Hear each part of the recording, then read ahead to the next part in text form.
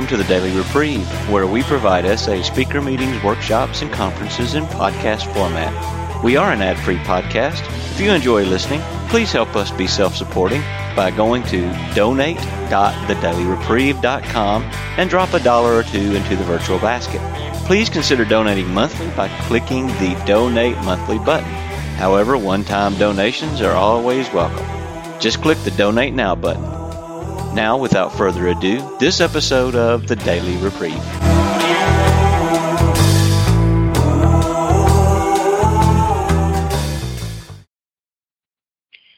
Good morning, good afternoon, everyone on the phone call. My name is Eric, and I am a grateful, recovering sexaholic. My sobriety date is January 14th of 2020, and entered the program, oddly enough, January 16th of 2020. For whatever reason, in my brain, I wanted to have some sobriety under my belt before I actually walked through the door. So that's a little bit of my story. And where I really want to start is, as Rena mentioned, is with an emotional affair. And it's only within the last couple of months that I have even been able to say out loud that that's exactly what it was. I didn't have any concept of what I was doing at the time. And that's just an indication of how sick I really was. It started with a woman about 10 years younger than I am, and interestingly enough, has a very similar personality profile to my wife. And what I was looking for at the time was somebody to be friends with and somebody to share some work struggles with, etc. And what I thought was simply a friendship turned into something that I recognize now as way deeper than that. And in that time, I found out that one of the things that we shared was a propensity to masturbate, to look at pornography, etc. And at the time, I was looking for any help I could get. I knew I had a problem. I just wasn't willing to admit how sick I really was. And so I asked this person to be an accountability partner, those kinds of things, not knowing what this program was at all, just knowing that I needed help. And interestingly enough, as we got farther and farther deeper into the relationship, of course, the cracks started to appear. And she actually mentioned to me about the program SA. And so right before she broke up our relationship, she mentioned to me, Eric, you might want to check out this program. It's across town. You know some people in it, et cetera, and you probably want to give them a call. And so through that pain, through that turmoil, through that relationship that was toxic and ill-advised, I found healing and found recovery, because it was really through her that I found a door to what I was really looking for in the rooms of SA. So what led me up to that emotional affair? Like a lot of people in these rooms, I came from an emotionally distant family. My parents were not there for me emotionally. I love you was never or hardly ever said in our family. And it's just recently that I've been able to express to them my actual needs, and being able to hear that and know that they mean it. And I didn't know what to do as a little kid with that emotionally distant upbringing. And so my first escape was into reading and into books. And it's hard for a parent to look at their kid and say, well, they're reading a book. That's probably a good thing.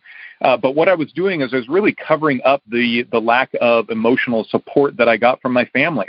And I was diving into my first attempts at fantasy. You know, books were a way to escape reality into a fantasy world. And I found myself literally reading books cover to cover simply as a form of escape. And again, I'm only able now to recognize that as something that I was doing as a young child.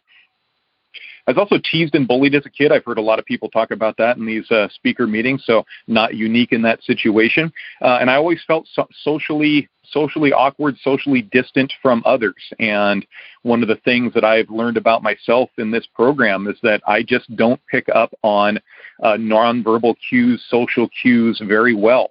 and they continue to be a challenge for me. Thankfully, I've been given some tools on how to navigate that, but as a kid, I just didn't get it. And so escape became the way out of those situations. So yeah, escape was the easy way out. It was easier than trying to do anything different, and I didn't know anything different. But what I recognized in myself was that it's really my self-will run riot. I was trying to control, manage myself, the world around me, etc., the best I could with the tools I had, which I realize now were not many. And then puberty hit, and like many young boys, recognized the joy of my own body, and that became a new outlet and escape. Started objectifying myself.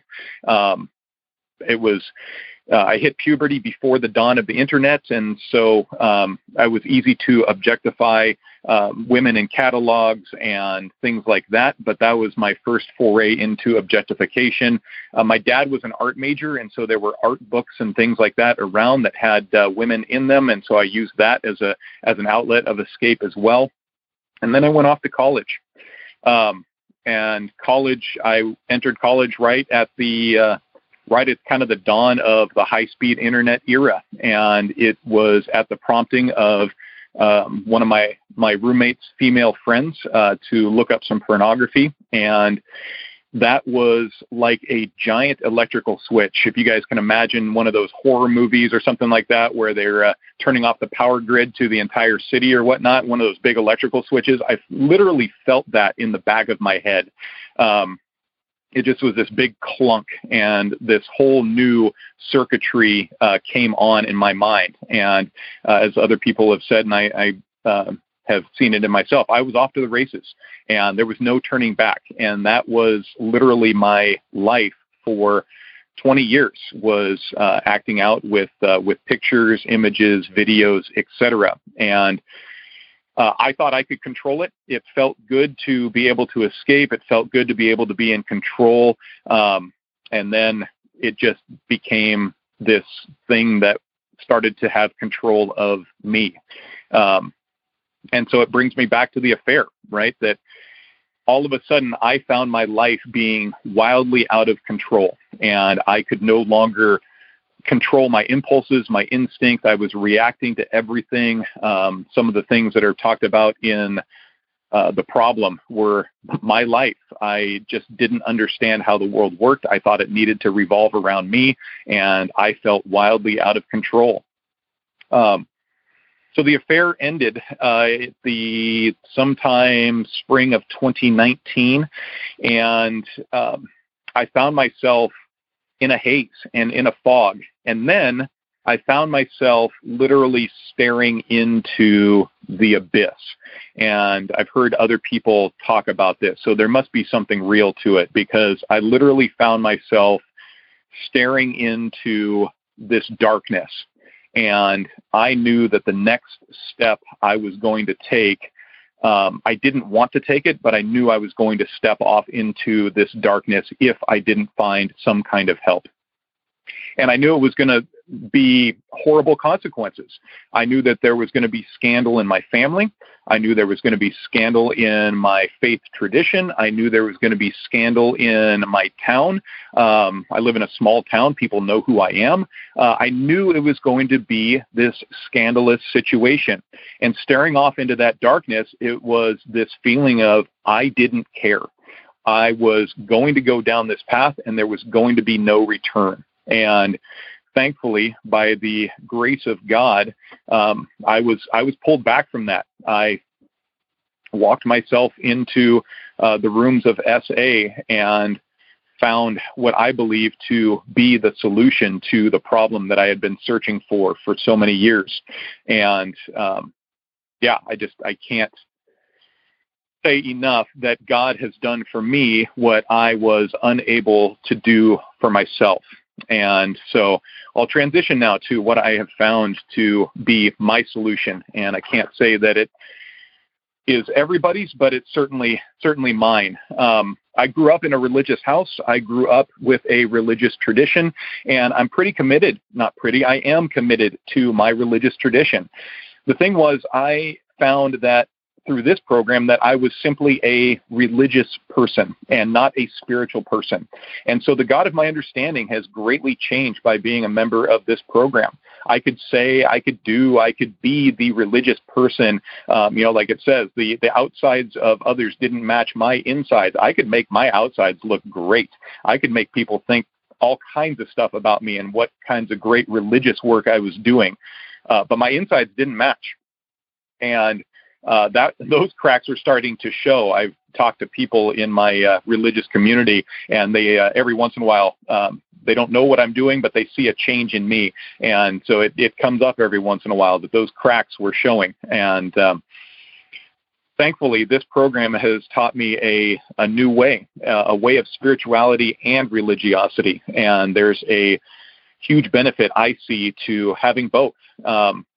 The God of my understanding at the beginning, before I came into this program, I call him Amazon Prime or God Prime, right? That those of us that remember Wile E. Coyote and Acme Delivery back in the day, Wile E. Coyote would try and catch the bird. He'd order something online, whatever it was, rocket roller skates, and literally 30 seconds later, it was showing up at his door, right? And I thought that was who God was, that if I asked, I would receive, and it had to be on my timeline.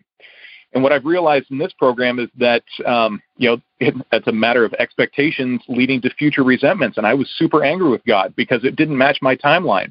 And what I've realized is I was also asking for things that were my will, my wants, my desires. It had nothing to do actually with God or what his will was for my life.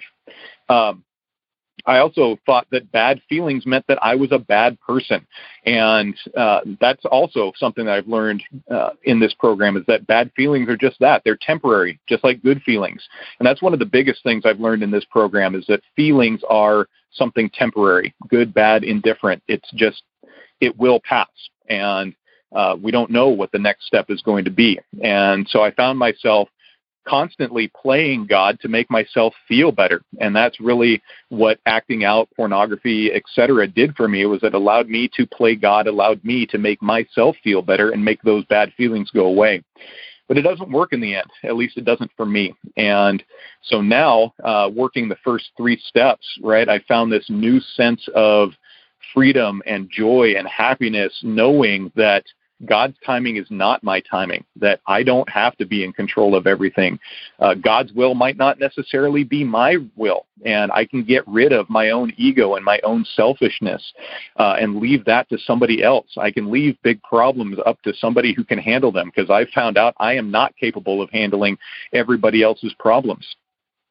And this recognition that, again, feelings are just temporary, good, bad, indifferent. It's just like each day. Each day is simply temporary. And somebody posted in the chat earlier that we can't live today's sobriety on yesterday's sobriety. Today's a brand new day. I've got to turn that back over to God and learn to live in his will each and every day. And I'll take a few minutes to talk about, we've been in our home group working through the Step into Action book. We're just finishing Step 11.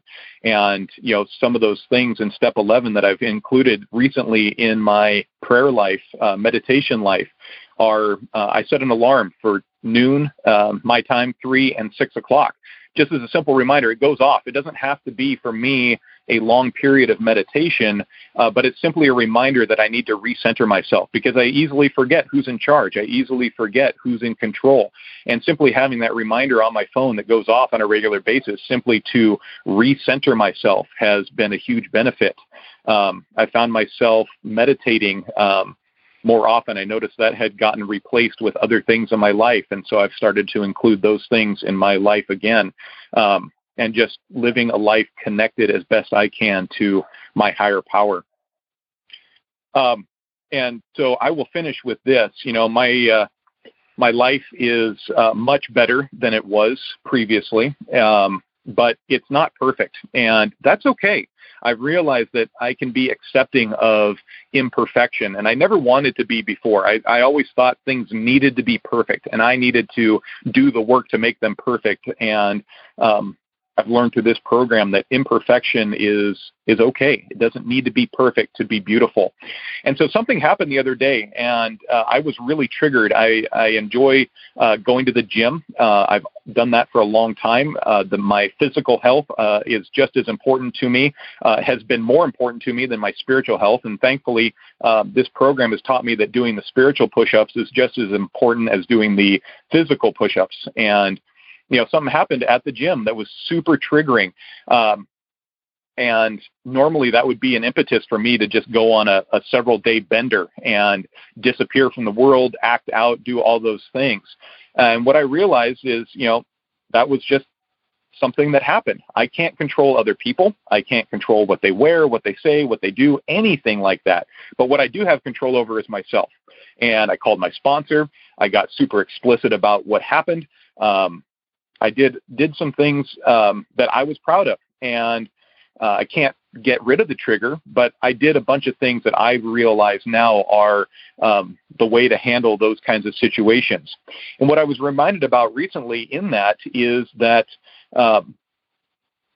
my own sick thinking is part of the cause of the trigger, right? If I hadn't been a sexaholic, I probably wouldn't have been triggered the way I was. It was my own previous thinking that even caused the trigger. And then anything that happens after that is also any fantasies that I continue to have, things like that are simply a function of my own poor thinking prior to this program. And so, this program has taught me it's my thinking. I can get that out. I can surrender it to my sponsor, to my higher power, whoever that needs to be.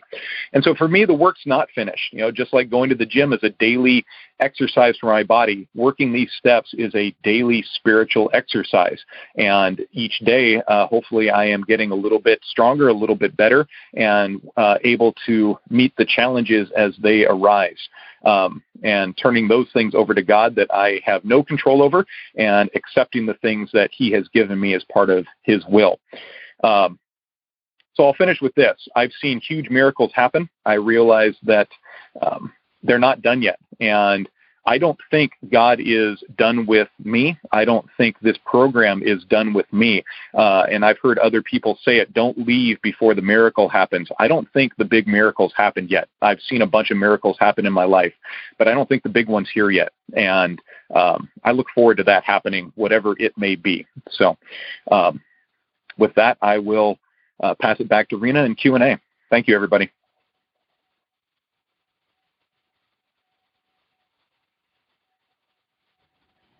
Thank you, Eric from California, who is our speaker today. So welcome, everyone. For those of you who joined after Eric started speaking, today is our speaker meeting, and we are now going to entertain questions from everyone in the audience. So thanks to those of you who are new to this call for joining us today.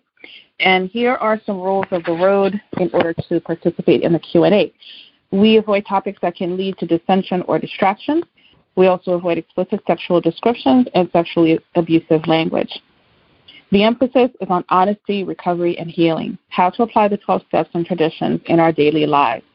No crosstalk, please, which means interrupting, giving advice, or criticizing someone else's share. If you feel someone's getting too explicit, you may so signify by saying my hand is raised, at which point I will consult a group conscience. All right, so if you would like to ask our speaker a question, please press *6 to unmute your line, state your name and location, and ask away. Hello, this is John, grateful recovering sexaholic in Minnesota. Could I ask a question? Yes, please go ahead. Oh, thank you, Eric, for your share today. And I'm sorry I missed a little bit of it in the middle.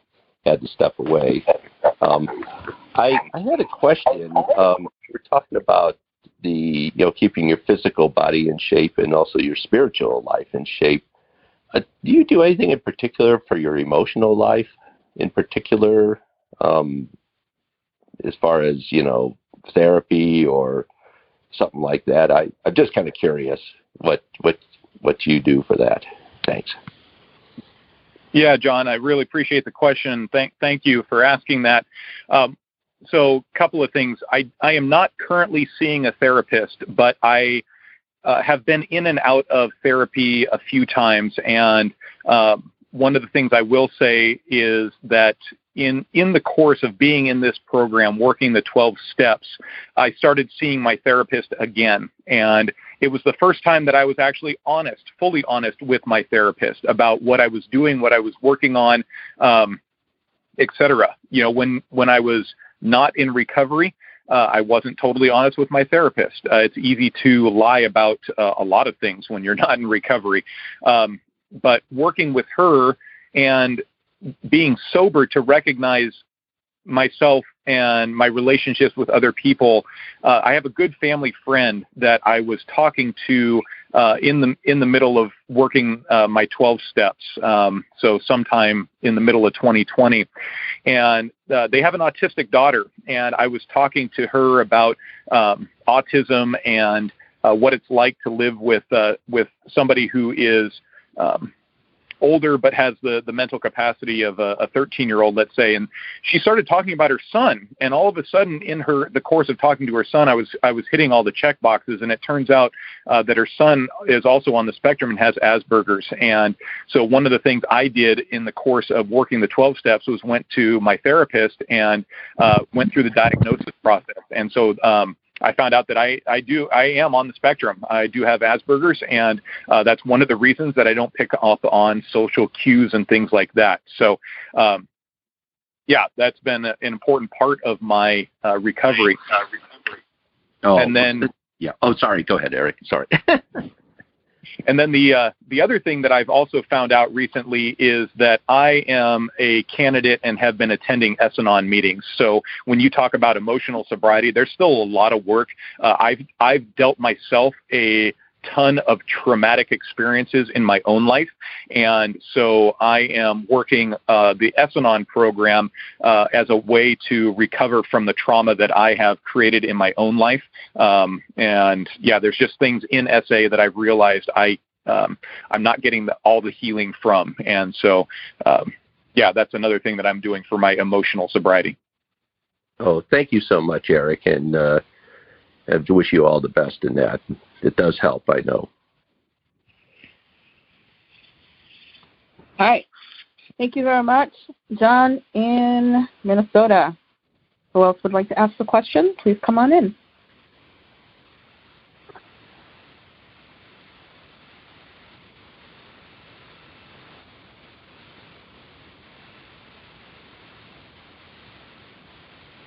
Press star 6 to be able to unmute your line.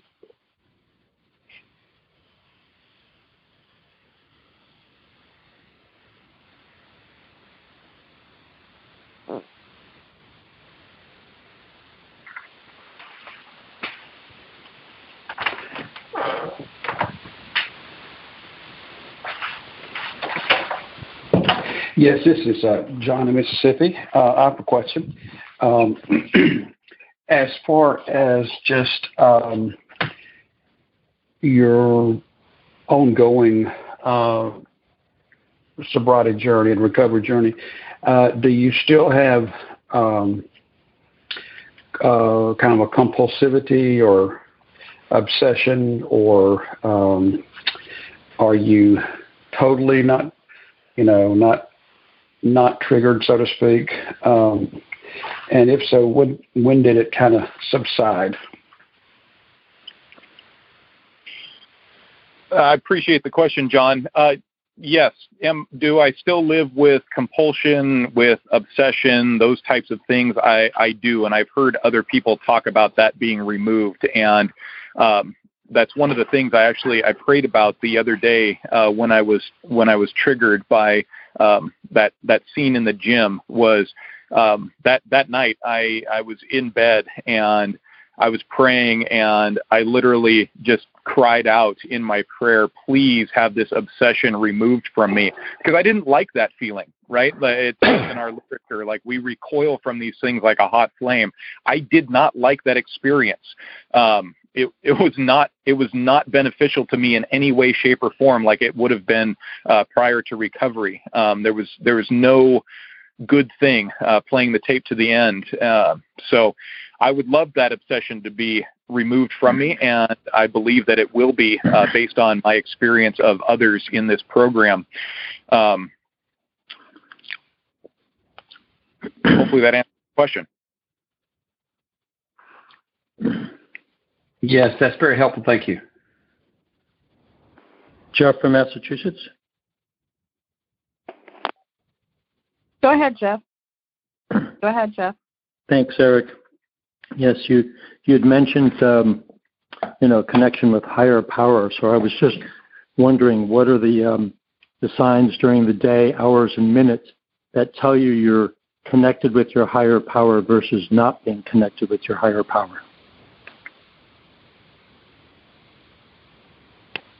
That is also, thanks for the question, Jeff, and that's also something that I am working on. I will say in this particular moment, I've had these experiences early on in the program, and that's why I say I don't believe the big miracle has happened yet. But early on in working the steps, I felt this much greater connection to my higher power, meaning that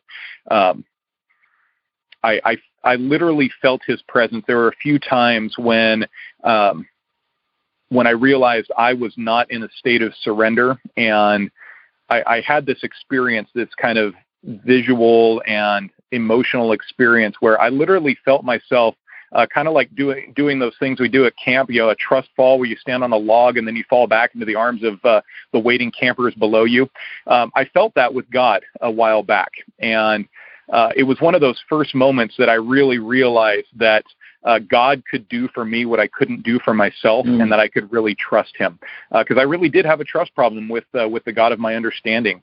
And I will say that connection didn't last that long, and I've found myself these days working on growing that connection again, because I know it's there somewhere.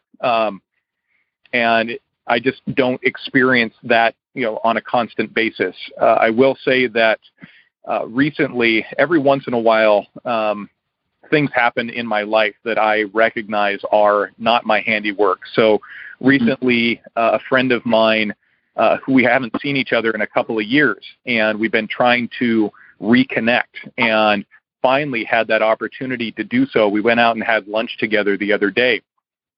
And over the course of the conversation, one, I had no control over the time frame, so that was God working. We just happened to reconnect with each other, and it finally worked. We had been trying to do it for months, so that was my handiwork, or not my handiwork. And then over the course of our conversation, he was talking about things that I couldn't have anticipated, and I recognized that. Again, that I wasn't in control of this situation at all. And then come to find out, he was working his own spiritual program outside the 12 steps. It was something else, but it was him working the 12 steps in his own way. And I was taken aback by that, because we were talking about the same spiritual principles, but just coming at it from different avenues. And again, it was this recognition that it doesn't matter how we come to our higher power. It doesn't matter how we work the 12 steps.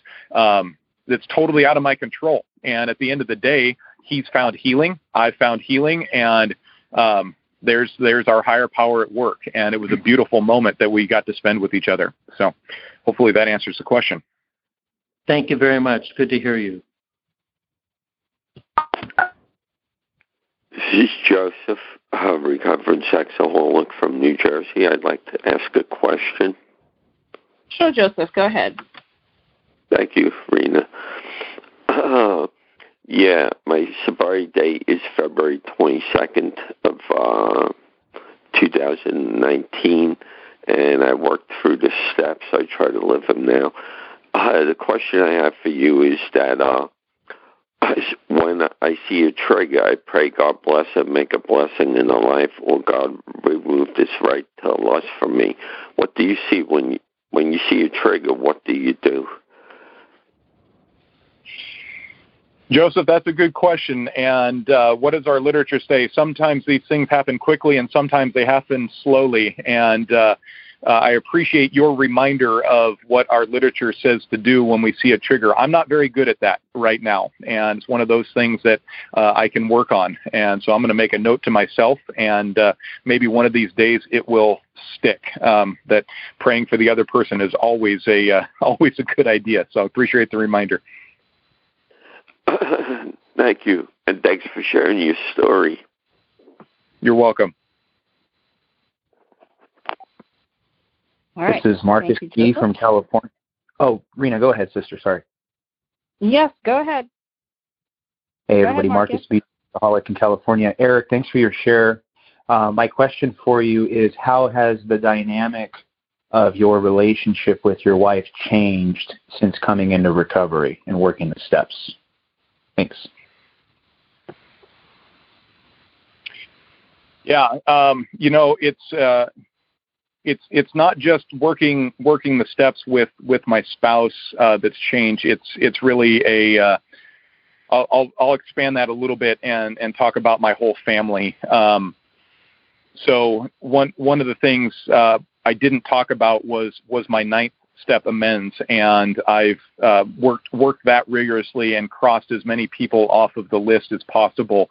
And one of the beauties that I found in working the 9th step amends was I was able to do that with my parents, and they were very taken aback that I was in any kind of problem. But as we started talking about it, my mom said, Eric, this last 12 months or whatever, like I've noticed this huge shift in your attitude, how you deal with things, how you treat me. She said, you've always been a very angry person, and these last months that you've been working this program, I didn't even know, but you've been less angry. And so I took that as a sign that, this program actually works. It promises what it'll do for me, what I can't do for myself. And then to get back to my family, it's been amazing, really. My wife recently pulled out. So in the midst of, and I'll talk about my affair. Hopefully this isn't too explicit, but I'll dive into that because she was there in the midst of that and knows the person. It was somebody from our church, so she knows the person, and so I kept claiming that this was just simply a friendship, and she wrote a 3-page document of basically ground rules. Eric, have you thought about this? Eric, what does this mean? Da-da-da-da-da. And we went through that in detail about what my relationship with this other person was going to look like.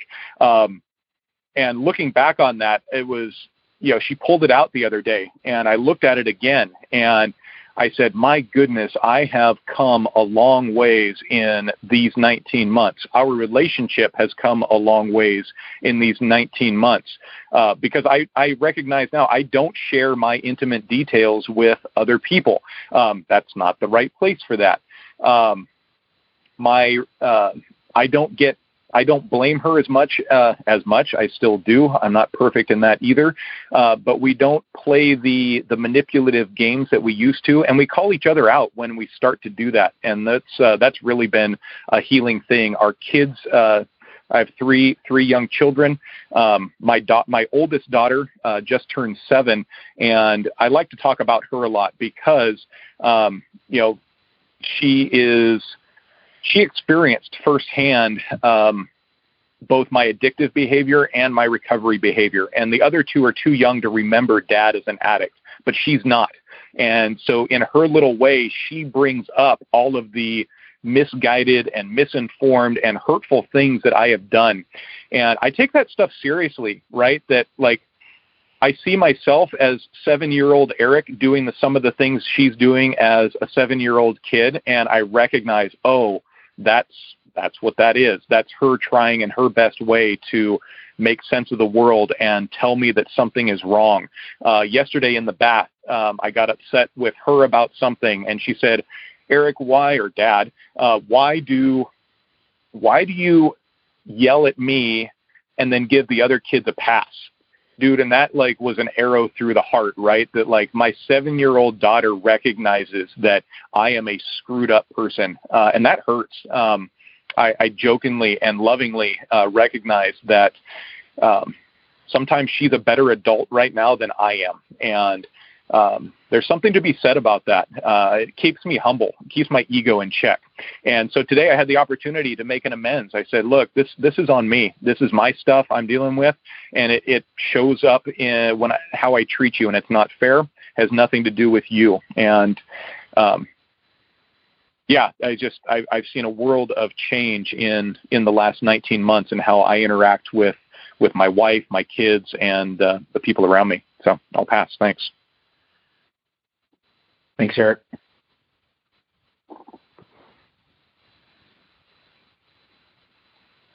Okay, we have a few more minutes for Q&A before we pause for a break.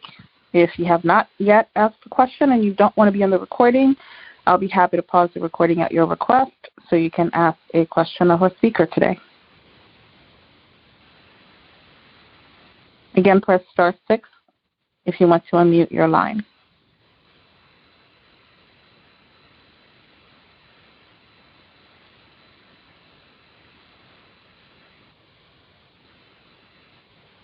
I'll go ahead and ask a question. So you talked about how initially you were looking for a friend, right? So even though it was in all the wrong places, but that was still a need that you were trying to get filled, however selfish that might have been.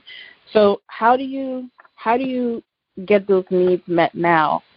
And how do you make sure that, like, what are the signs to you when you're just trying to be controlling of a situation? How do you know that you're trying to play God in a situation to make yourself feel better? And how do you deal with the discomfort of the things you're trying to avoid? Yeah, there's some some good stuff in there, Rena. Thank you. Right now, I'll liken it to riding a bike or learning to play a sport or anything like that. Right now, in my own recovery, I'm recognizing these things. Let's say after the fact, right? That you fall off the bike, you skin your knee, right? The consequence of the action, and that's kind of where I am right now. Maybe one day I'll learn to do these things before they happen. But right now, it's kind of those guideposts or whatever, the guardrails that come out for me. One, I recognize where those are. I recognize now where I've rubbed up against something like that, usually after the fact. But for me, that's okay. I've learned to and recognize that I can love myself through that this is a learning process, a learning experience, and I have to, and I say we because it's also my family that's relearning how we communicate with each other and stuff like that. But for me personally, just the other day, I had to tell my wife, it was like, look, I was trying to control the outcome right here, and that's totally inappropriate. But it happened after the fact. I didn't recognize it in the moment. And I've also recognized, so one of the challenges that I've recognized in the fact that I do have Asperger's is, so there's this dual thing that, like, too much of a good thing is never enough. So that comes from both my lack of understanding social cues and from being a sexaholic. I've recognized. And so working the program, having the therapy help, etc., what do I look for now in a friendship is wildly different than what I look for in friendships previously to recovery. And so I don't push as hard. I don't throw everything out there all at the beginning.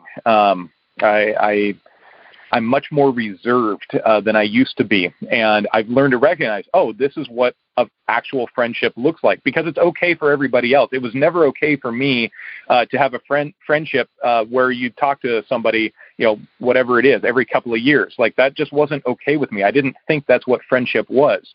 But now I recognize, no, that's totally fine. We picked up, like I said, my friend the other day, we hadn't seen each other. We picked up right where we left off. It was totally fine. Other people that I'm friends with were totally fine. Because of what I do, I do interact with both females and males in what I do. And I've recognized that I need to stay on my side of the street. And I also recognize, like, when I'm getting too close and too sherry with the opposite sex. So this program has really been super helpful in just setting up what appropriate guideposts are supposed to be, guidelines, etc., in terms of my own recovery and my own understanding of what reality and what the world is around me.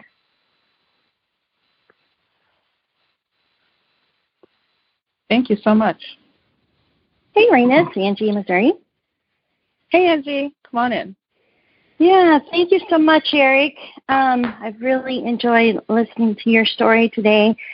And there were so many things that I could really resonate. The healing in the family, when you were talking about your 7-year-old. We have 4 sons, and rewind 6 years ago, my oldest was 21. And just because we all had chronological age didn't mean that we were that age. We were all very stunted in our emotions because none of us knew how to express in a healthy way or be vulnerable. And so we've all grown up together. In fact, I told my boys, your mom's growing up right beside you, and that's just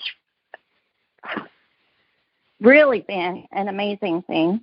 The other thing that I really resonated with was the fact that this is a spiritual group. I've been in church my whole life, but the relationship and the conscious contact that I experience now is way different than just showing up at church once a week or maybe saying a prayer at the family table. So I wanted to thank you for that as well. Just proud to know you, proud to walk this road with you, and again, thanks for sharing your story. I'll pass back to you, Rena.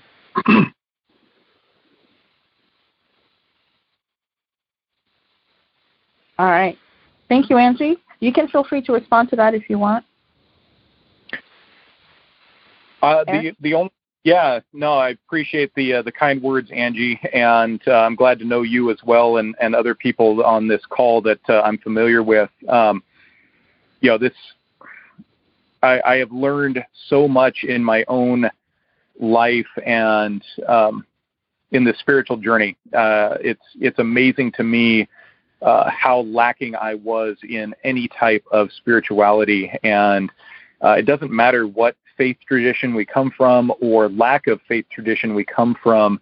I have learned and experienced strength and hope from everybody in this program, and it's been absolutely wonderful to be a part of this. Somebody mentioned to me that this group, these 12-step groups, is like having God with skin on, and it's true that it doesn't matter who the God of your understanding is or the God of my understanding. It doesn't matter that this group is God with skin on, and we learn from each other, and we grow from helping each other out, and it's been a beautiful thing that I've been able to be a part of the last 9 months. Thank you, everybody, for walking this road with me. All right. So thank you again so very much. We're going to stop here for some announcements, and then we're going to come back to Q&A. Again, thank you, Eric in California, for being our speaker today and doing really good service for all of us. Thank you so much. Welcome.